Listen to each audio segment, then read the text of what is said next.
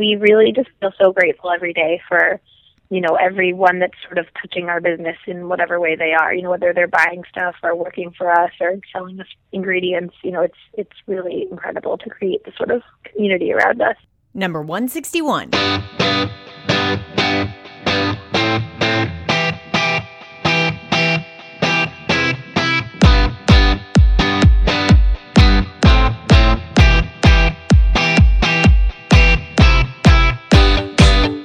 What's going on, ladies? Welcome to the Biz Women Rock podcast. I'm your host, Katie Kremitzos, and I am bringing you tremendous stories from business women all over the world in all sorts of different industries so they can talk about their business journey so yours can be inspired by it. Before we get rolling, here's a little word from our awesome sponsor.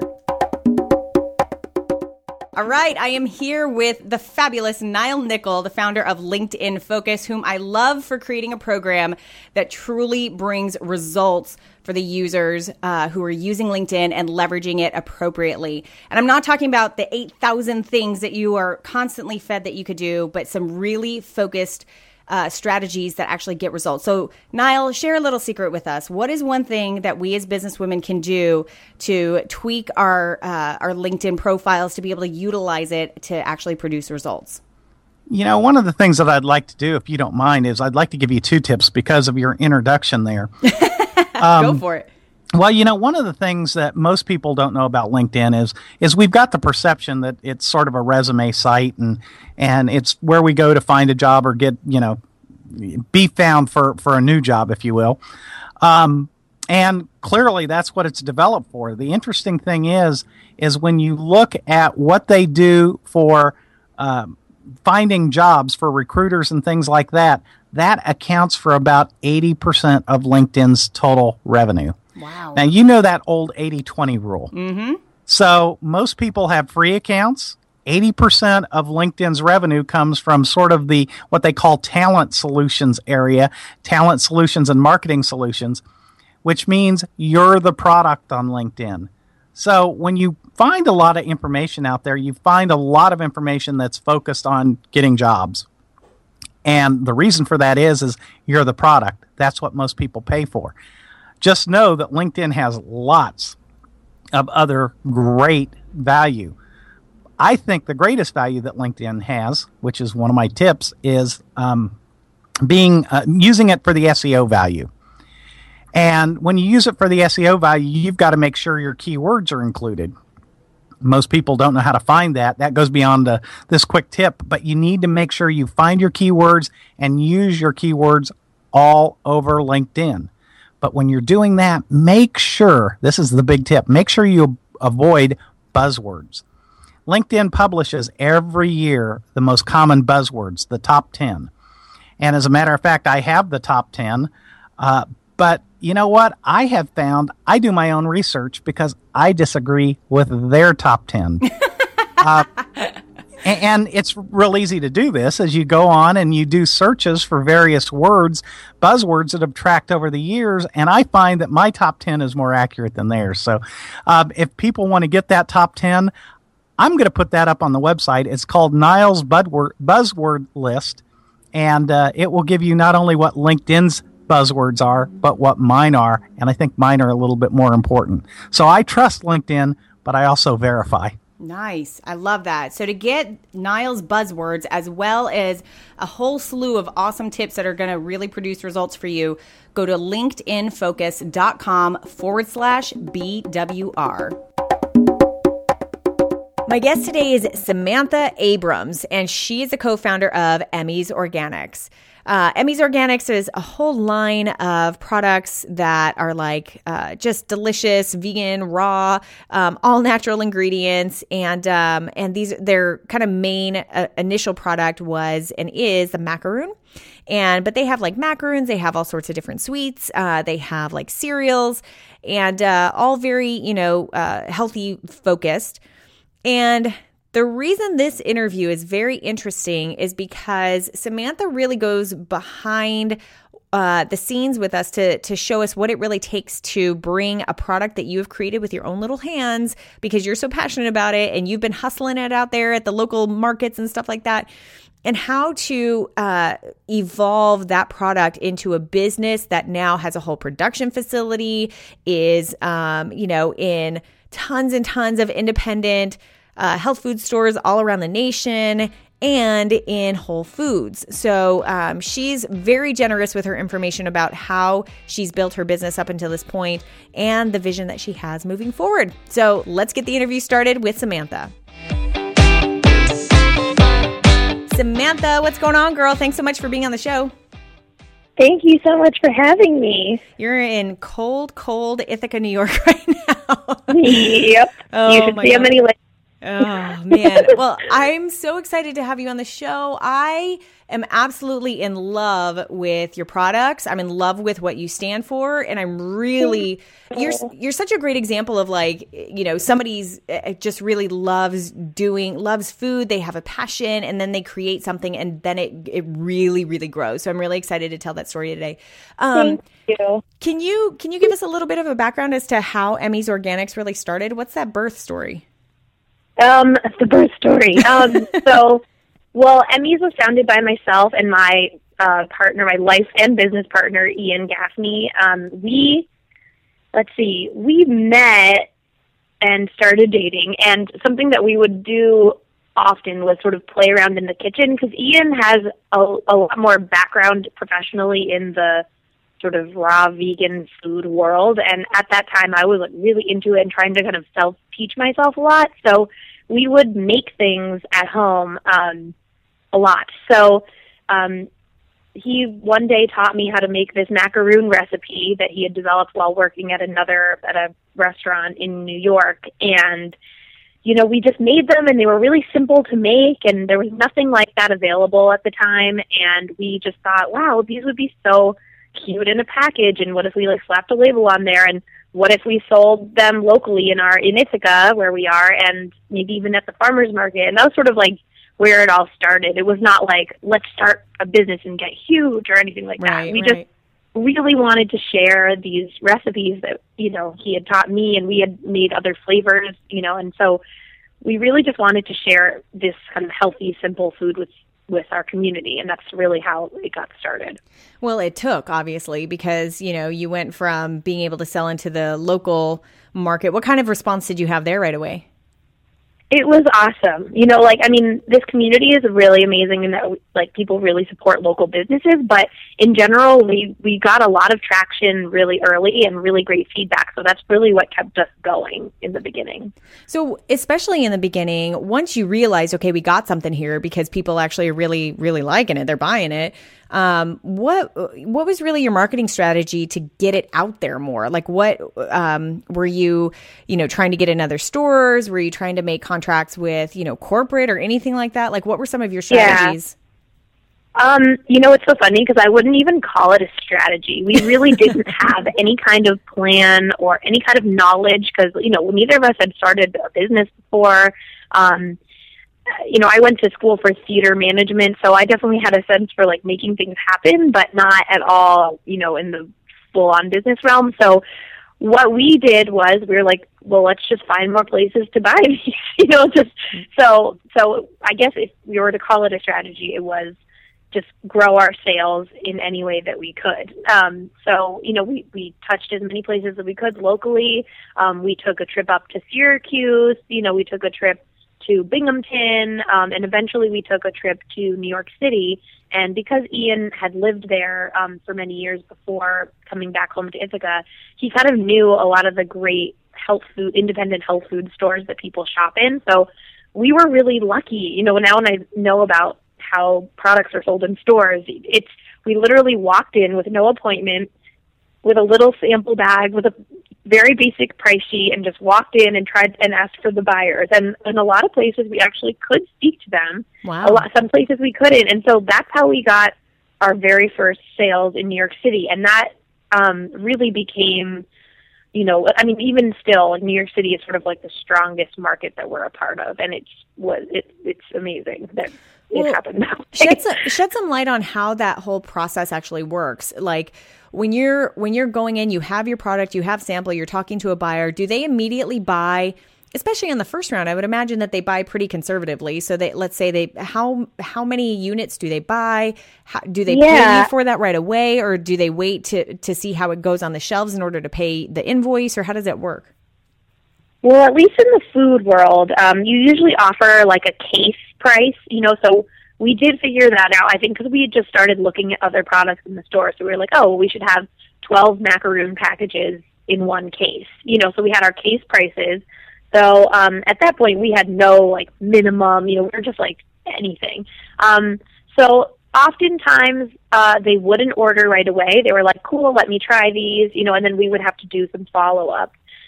There were other stores. It depends on the size of the store. If it's a big store, like a high-volume store, maybe they're a little more willing to take a risk, and order right off the bat, maybe order a little more. But it's sort of hard to tell depending on the store. But usually they're not going to just say, sure, I'll take them. You have to kind of let them try it, maybe show it to other people, and then call them back. That's if you're selling direct to the store. Gotcha. And that's how you guys started out. That's what we did for many years. Yeah. Got it. How do the fulfillment logistics work? Like, okay, so let's pretend, give me a name of, one of the small independent stores that you're in New York. Pearlandra in Brooklyn. Okay, so let's say you're in Pearlandra, and let's say that's the one that you went into and said, finally they tried it, they loved it, they did a sample with it, it was selling, and now you've got, you're kind of a regular on their shelf. Do they literally just, this is such an ignorant question, but just so I'm clear on kind of how the process works, do they literally say, hey, we're out, we're going to need another case, and then you ship everything to them? Or, like, are you going down there and handing it over to them? Or are they, are they sort of like like asking you for more of it before they ever run out? Like, what are those specifics? That's what you would really hope for. But especially, I'm thinking, we're also talking about, like, this is the startup mode when we were, that's what you're talking about then, right? Right. It's different now. Yeah, we'll get into the now a little later. Yes, yeah, okay, that's just making sure. But, you hope that there's people in the stores that are looking out for you, but there's so many products in these stores that it's really hard to ask of a buyer, or even someone in grocery. So if it's something that's selling really, really well, it's likely that they'll place a reorder maybe before they run out. But a lot of times if you're smaller and, you have sales, but you're not, like, I don't know, maybe they won't notice if, they sell out right away. So what we would try to do is call the stores. So, there was a point when Ian and I were making our product in a relative's basement, and we were also doing all of our sales, all the packaging, all the shipping, everything. So we would ship, we would deliver locally, but we would ship product to New York. And we would just try to run down our list of stores and call and say, how's your stock doing? You want to just check on it? Do you need to place an order? And you're lucky if you can make that happen. And we were, but not with everybody. It is very tricky to kind of look out for yourself as a brand in a store, because there's so many other brands. Yeah, so much competition. Everyone really wanting that same shelf space. Everyone really wanting to make sure that they're getting ordered. One of the things I'm also curious to know about is what did you have to do to make sure that all of your products were, like, official and certified and could carry the nutrition label on the back? Because you had to make sure, like, your kitchen was certified, and because it's, like, raw food vegan, you had to have, like, a whole nother certification. Is that right? There actually isn't a separate one for raw vegan, but we always have to get our spaces certified. In the beginning, we were able to get a home processor's license because we did start in Ian's mom's kitchen, and her nickname is Emmy. That's why we're called Emmy. I was going to ask that question. Yep, I thought that was Way to go, Emmy. Yeah, thanks. So, yes, we had a home processor's license in the beginning, and then now we have a different one. I forget what it's called right now. But, it's actually it's very interesting. So you get your space certified so that you can produce food that's sold in stores, and that's a different license that you get than, say, if you were a restaurant serving food to the public. And it's actually funny, we're not legally required right now to even have a nutrition panel on our products. I think it's when you're selling a certain number of level of units. It's really when it's quite big. But we've always been really strong about honest labeling. So like that's important to me. I like looking at nutrition facts, so we had those done early on. But as far as requirements, in the very beginning, I think it was like listing your ingredients, having a phone number and a company contact information, and maybe a Best By date. I think it's pretty simple when you're small, and then as you grow, there's more and more that you have to kind of follow. So, we now all of our products are certified gluten-free. So there's a process we go through for that. They're certified kosher. There's a process we go through for that. They're certified non-GMO. There's a process we go for that. Wow. That we do. So it's a combo of people coming to look at our facility, and then lots and lots of paperwork, basically documenting all the ingredients that we're sourcing and getting their certifications and filing them for ours. It's very, it's a lot of paperwork and some in person too. Right, man, that's a lot. So it's at some point you kind of tip the scales as far as, being able to keep up with demand with just the two of you making this out of Emmy's kitchen. So what was that point, and how did you make a move? And I'm asking this because every single entrepreneur knows that feeling of we can't handle anymore, but we want to for growth. So how did you deal with that? What was that moment, and how did you deal with that? Mm-hmm. We have those moments, I think, every single day. Like, even still, I don't think that those moments of like, oh God, we need to be able to make more, and like we don't know how, or like we want to be able to take on these customers and we don't know how. Like, that happens every single day. I had an employee who decided to stop working here yesterday, and even though he had given us 2 weeks, just decided to not commit anymore. So you gotta roll with the punches. Wow. And figure stuff out. So yes, it happens to us all. But in those days, I think that we were in a home kitchen, then we moved to a family member's basement, and, quickly grew out of that space. And, at a point there was a friend who was like, hey, I can come help you guys package macaroons. So I think that was like our first kind of unofficial employee. And I think we, in the basement space, maybe got to 2 employees, maybe 3. And we just realized that we couldn't be working out of a basement. We were building pallets up in the driveway, but we were carrying our cases up and down the stairs, and it was just like it was too exhausting. Right, it was like, we need to be on the ground level. So we found a lease, it was a hospital billing office here downtown in Ithaca, and we decided to do all the renovations ourselves and just create our own space. And it was a big commitment because we had an official lease. We were paying rent to our family member, but we didn't have like a legal document that was like, here's our lease and here are the things we're responsible for. Right. So that was definitely a big step, because we were, like, okay, this is it, we're doing it. And around the same time as that new space, we also took a loan out from our local credit union to purchase our first piece of production machinery. And because we were hand scooping all of our macaroons with ice cream scoops, and Ian is quite competitive, and he's really into being productive, and so he literally gave himself carpal tunnel because he was like trying to scoop too many macaroons at one time. Yeah, I was not as fast as him. He could do 800 in an hour or something. Oh, that was like his record. Gosh. Yeah, wow. He's insane. He's still insane. Holy! How many can the machine do in comparison? Oh gosh! I wish I knew what it could do. I would say it's crazy. It's like 15,000, or I don't know, maybe 10,000 in an hour. I don't even know. It's a lot. Gotcha. I wish I had better numbers to share with you, but I can't think of them right now. I was just wondering if is it like 1,200? Because dang, he was really good if that's the case. But 15,000, yeah, you're not going to compete with that. No, it's not a number that Ian could compete with. But it also is like we were like, we can't have employees doing this to themselves. Like It's just not right. It's just like, if Ian's hurting himself trying to make this product, it's just not, it wasn't going to be a sustainable product. So, that was when we took out our first loan to buy a piece of equipment that we still use. It's, been incredible to have it. And, now we have many other pieces of equipment, but, it's amazing how like those changes make a huge impact. Huge. Yeah. You just kept continuing to grow. I mean, and you still are, you keep on continuing to grow.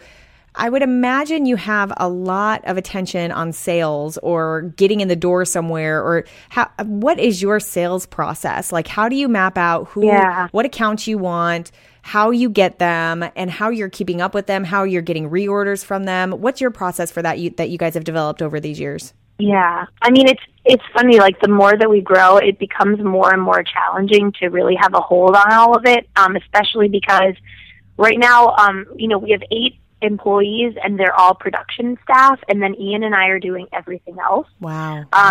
We do have a network of brokers who they rep other brands as well, but they're sort of the connection to us between the distributors and the larger chain stores, and even some smaller ones as well. So that is a huge help to have people just like in the stores and like talking about us, when we're not always there. But let's see, it's very challenging now. We have a board. Our office is covered in whiteboard walls, so we write on our walls, and we have a dream list of retailers that we'd really like to have our product in. But for now, we have Whole Foods. We're not in every region, so we want to keep getting into more regions and hopefully like get to be a national brand with them. How did you end up getting those kinds of goals? How did you end up getting that account? Was that through one of the reps? No, we got into the Mid-Atlantic region of Whole Foods originally because we had a friend who was a whole body buyer there, so she was in charge of one store's the like cosmetics, and lotions and stuff. Got it. So she kind of walked us through submitting your product through one region, but it wasn't in such a way where we would get into every single store. There's different ways that you can go about it. So we literally were sending samples to the regional buyer. She approved us, but didn't slot us. And slotting is when there's a spot on the shelf for your product in every single store. But we didn't even know what that was at the time. So we got in, and so basically once you get in, that means that in that region you're approved to sell in any of those stores. Okay. So we got on the phone, we were like, we're going to send you samples. And so we got, a lot of sales that way, just kind of going store by store. And that was great. And now that we're larger, we try to go on that regional level, but where we get our product slotted. That's what we always hope for. Got it. Who else is on your dream list? Well, actually yesterday I wrote down the Google campus. Nice. That would be great. Yeah, there's some like juice bar chains that we'd really love to be a part of, like even Jamba Juice, like even though like, I don't know, I think that like our customer is definitely there. There's plenty of huge chains that we would love to be in the fresh market. Really want to get into the Florida region of Whole Foods. That would be awesome. Yeah. I'll work on it for you here, girl. Yeah, please. Just request us. That actually does make a huge impact. When really? Customers go, yeah, it's actually better than me calling and saying, hey, here's my product. If there are customers that are going in and requesting to the buyers that they get a certain product in, it's sort of like saying that there's built-in sales for them, right. So it's like, oh, if I get this product in, there's people who are going to buy it. And that can be more powerful sometimes. So at this point, so as far as your sales process goes right now, even though it's sort of it's constant for any business, I mean, it's constantly moving and morphing and evolving. You really keep focused on some of the big whales, let's say, like who you want to go after, how you're going to build those relationships, and direct the reps that are out there and just say, hey, just keep this top of mind. We want to get into this store. Do you have any relationship there? Is that right? Yeah, I mean, yes. I mean, we also we pay a lot of attention to the independent stores that we're in also. We see, like the big chains, it's a really great way for us to keep growing our business. But, it's managing it. It's like getting into the store is a huge hurdle, but then just like maintaining your business is a whole other challenge. And so for us too, we schedule a lot of demos in stores. We offer promos, so like our product goes on sale in the stores. Mm-hmm. Those are some of the things that we can do to kind of keep our customers buying our product, or having new people try it. But it is, and the bigger we are with not many people doing sales work, it definitely can be challenging because we really want to pay attention to all of our accounts, but it's hard, and we really do spread ourselves thin at the moment. What kind of marketing are you guys really focused on? Because doing this sales is very different than the marketing. Like, are you doing anything to build like Emmy's brand loyalty, or people who are like, that they're always going to go in and buy your product? What kind of stuff are you doing to make sure that your brand is getting out there?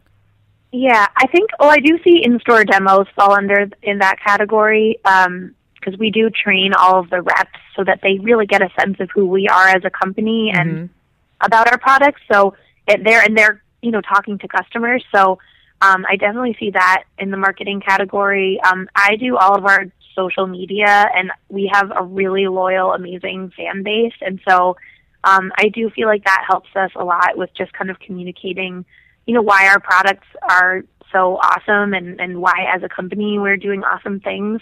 So I see that as a really strong tool. And then just on another level, we do a lot of trade shows. So that's not necessarily to the direct consumer, but, for buyers and even people in the press, they get to see us in person, and, we get to communicate our story that way. But that's really it for now. We don't spend a lot of money. We're very frugal. Yeah. So we, really have to kind of select carefully where we're going to put dollars in the marketing world. What would you say is one of the biggest challenges that you're having right now in sort of the growth area of your business? Actually, it doesn't have to be in the growth area, just anything that you're experiencing in your business. What's one of the biggest challenges that you're having? Sorry, I had a technical error there for a minute. There's so many. Wow. I think something that's difficult for us is making really clear, very long-term goals. We have a lot of things that we know we want to achieve, and that helps direct us. But when we're looking at how much can we actually produce in the building that we're at, and at what point would we need to get a larger space or even outsource some of our manufacturing, or what would that look like? That's challenging, especially because we haven't done this before. I think a lot of people in our industry have worked in other food manufacturing companies, and so they really have a sense of what it looks like at certain sizes. Mm-hmm. So we have to just sort of ask a lot of questions and hope we're making good decisions, which, that's I guess a lot of being a business owner. But I think also, we really are paying attention to how to maintain the sales that we have in certain places, and, what can we do to keep that loyalty there. Not that we have had any issues. We've been really so blessed to have amazing customers and fans. But, in the long run, those are things you really need to pay attention to. So, we're thinking about that all the time. I noticed, you have all of your products on your website as well, at emmysorganics.com. What percentage of sales do you get online, and how much attention are you doing to drive sales online versus your wholesale business? Well, we've always seen ourselves as predominantly a wholesale company, because that's really, where our sales are. I think that our website makes up 5 to 10% of our sales. It's not a lot. And that's something we haven't put a lot of attention onto, but we really noticed that last year. And also because the internet sales have become very competitive also, we've definitely noticed kind of a slow decline in natural sales on our website, because, there's so many people that are doing advertising and this search engine optimization and stuff. So we're in the process of launching a new website, because, I wanted to anyway, just for the look of it. We needed a little facelift anyway. but we're going to be doing just a little bit more search engine optimization because we've never done that before. And the natural sales that we get on our website is kind of amazing. That we have what we have. So I'm interested to see what that will do. I'm not looking to turn us into an online retailer, but I am interested to see what that will do. And also, we do have a really awesome newsletter list. I didn't mention that in the marketing question, but we have people that sign up, and I often send out, coupon codes to our website, or even just like an update about our company. And that's another way that I kind of communicate who we are. Very cool. I would imagine if your main driver is wholesale, like say you're going into Whole Foods or even the mom and pop shop, they kind of don't want to see that you have a whole heck of a lot of online sales, right? Because that's a competitor. That means that I might go onto your website versus coming into their store to get it, right? Yes, although on our website, we're pretty firm about not offering our products at like a lower price than what we suggest for retail. Gotcha. We can't control what a retailer is selling our stuff for, but like there are other distributors or other people that have Amazon shops. They're selling our products for lower than what we have on our website. So they're competing with both the retailer and us. But that's just not something we're going to do. We're not going to turn into like Emmy's like discount warehouse. You know what I mean? So, and that's out of respect for our brand and also for our wholesale customers. Yep. But I do offer a sale here and there, so you can get deals, but you still have to pay for shipping on our website, or I'll have like, I think you have to spend like $50 and you get free shipping. But got it. That is an interesting thing, but I'm not trying to compete with our wholesale customers. Right.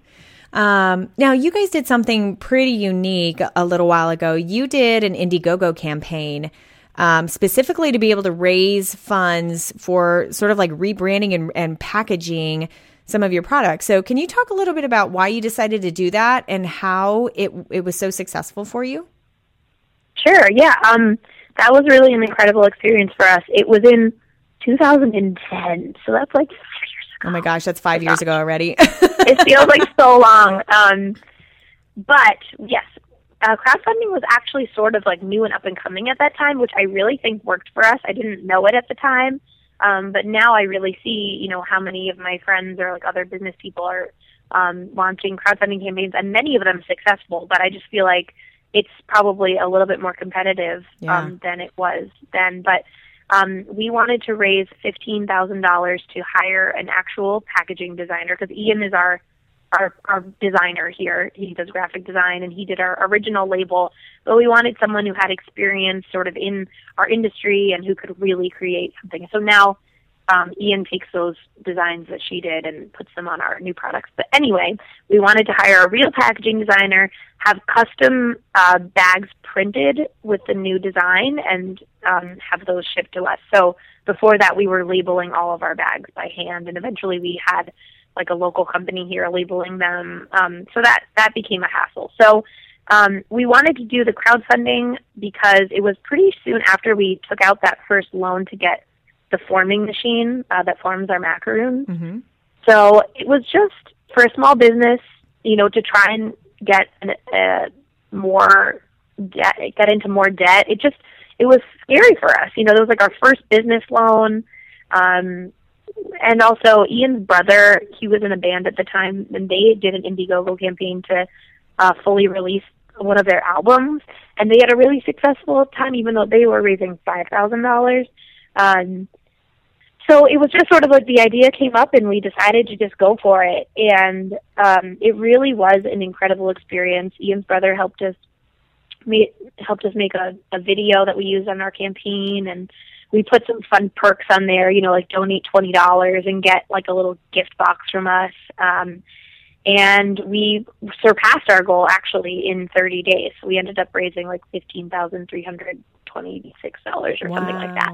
Very cool. So yeah, and I have plenty of tips, if people, want to launch their own. I literally had a call earlier today of someone who was, and it was a local farm community project here that wants to launch one, and I was giving them tips. But give us like the top 3 things that you learned real quick. Top 3 things that you would recommend for anyone who wants to do that. Well, I think that you kind of have to be annoying sharing it.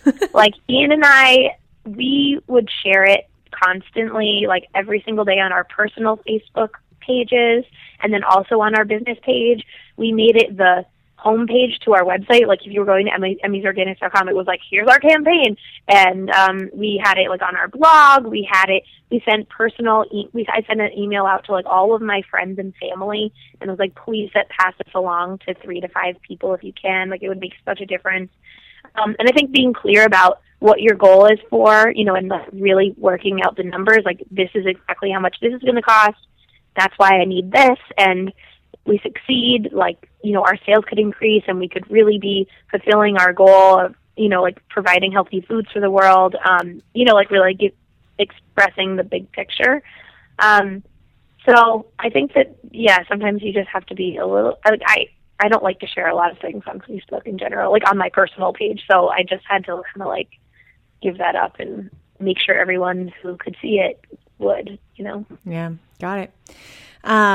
Now, I'm really interested in the fact that you work and you're business partners with your life partner and spouse. Yeah. I am as well. My husband and I own a company together. And although my statement about it is always like, it opens up a whole different realm of a world that we get to experience together. But along with that comes some really challenging parts. So what experience have you guys had running a business together? What hiccups have you had? How have you flushed those out? How does it work with you guys? Yeah. Well, let's see. I think, because people are always like, how do you do that? And I wouldn't say that maybe it's for everybody. I don't really know. But it really works well for us. And I actually couldn't imagine it any other way. I think that we started a business like pretty early into our relationship. So I feel like we had to tackle a lot of issues that couples tackle, but maybe even later on. So as far as just like general communication things, you know, because when you're running a business, like you don't have time to like be angry at each other, you know, or like have like hold on to some grudge or something like that. So we learned very early on about just communicating things like right when they come up. I think that that's definitely transferred over to our relationship as well, because we don't really like get into arguments or fights or anything.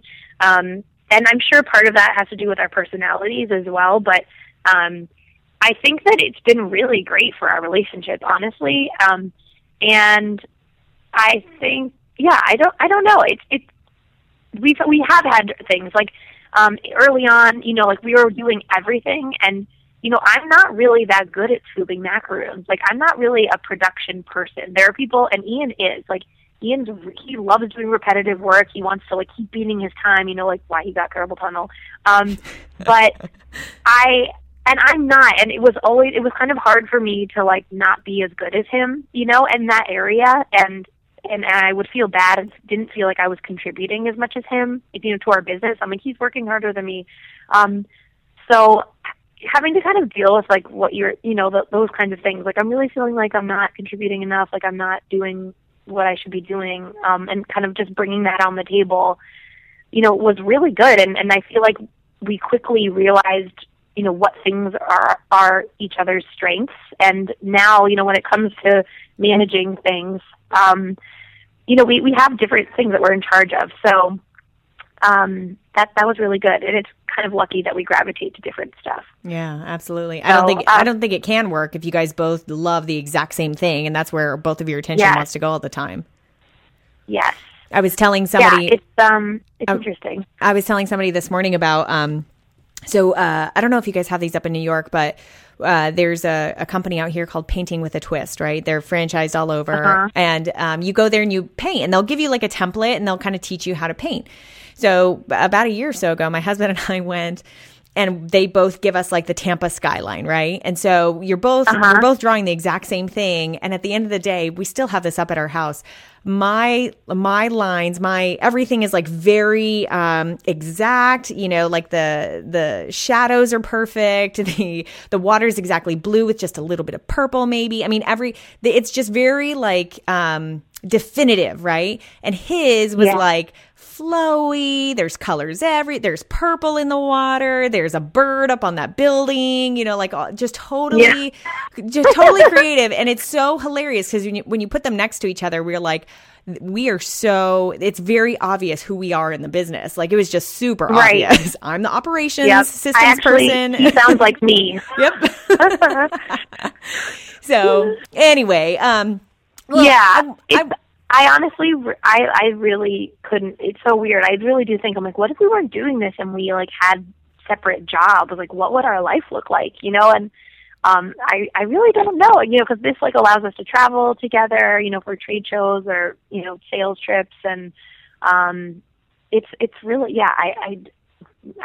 I couldn't imagine it any other way. So we're having a good time. We have fun. That's the most important part. That's the key. I want to conclude this by asking, what is your vision? Where do you see this going?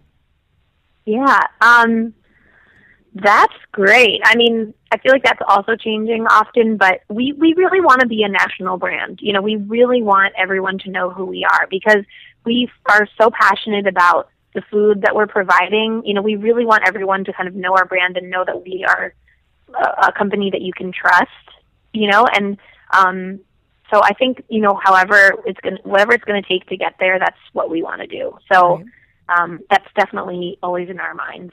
So do you have any plans of going into like different product types or anything like that? Or are you staying? I know you have a handful of different product lines on your website, but I mean, your macaroons are really the biggest ones. You got a lot of, really cool, like different types of macaroons and some cereals on there. But like, do you have any other goals of like wanting to go out way far so you have like an entire product line of stuff? I mean, yes, I would. We have so many products in our brains that we really want to create. But it's very challenging as a smaller company to have the resources to go into something that's, say, like refrigerated or, lives in a different part of the store. So, yes, the answer is yes, and we have so many fun plans, but we're just going to have to wait until we have the resources available to do that, so it might take us a little while, but we'll get there. So, well, you guys are on a really good track. Yeah. I mean, you're on a really, really good track. You're doing a lot of really good stuff. I'm a huge fan, obviously, of the entire, raw food and vegan industry. And I love what you guys are creating. And like I said, I was, drooling over the chocolate chip mint things on your website. I'm going to go grab some right now. So Thank you. We really just feel so grateful every day for, everyone that's sort of touching our business in whatever way they are, whether they're buying stuff or working for us or selling us ingredients, it's really incredible to create this sort of community around us. I love it. Well, thank you so much for being here, girl. Thank you so much for sharing your story and for really revealing, how you have done this up until now, and best of luck for the future. Thank you so much. Thanks for having me. Biggest takeaway for me in that conversation is how they run their sales and her admitting that it's this like ever evolving thing that they're trying to kind of put their arms around, right? But that's kind of the way it is in business. I love that she has a dream list. Do you have a dream list? I literally was just talking about this morning at a meeting, and so it's so ironic that she brought it up. But who are your ideal customers? I call them the big whales. Like who create that list of who the big whales are for you. So really, really love that she brought that up. Hope you got a lot out of it, and I will see you on the next episode.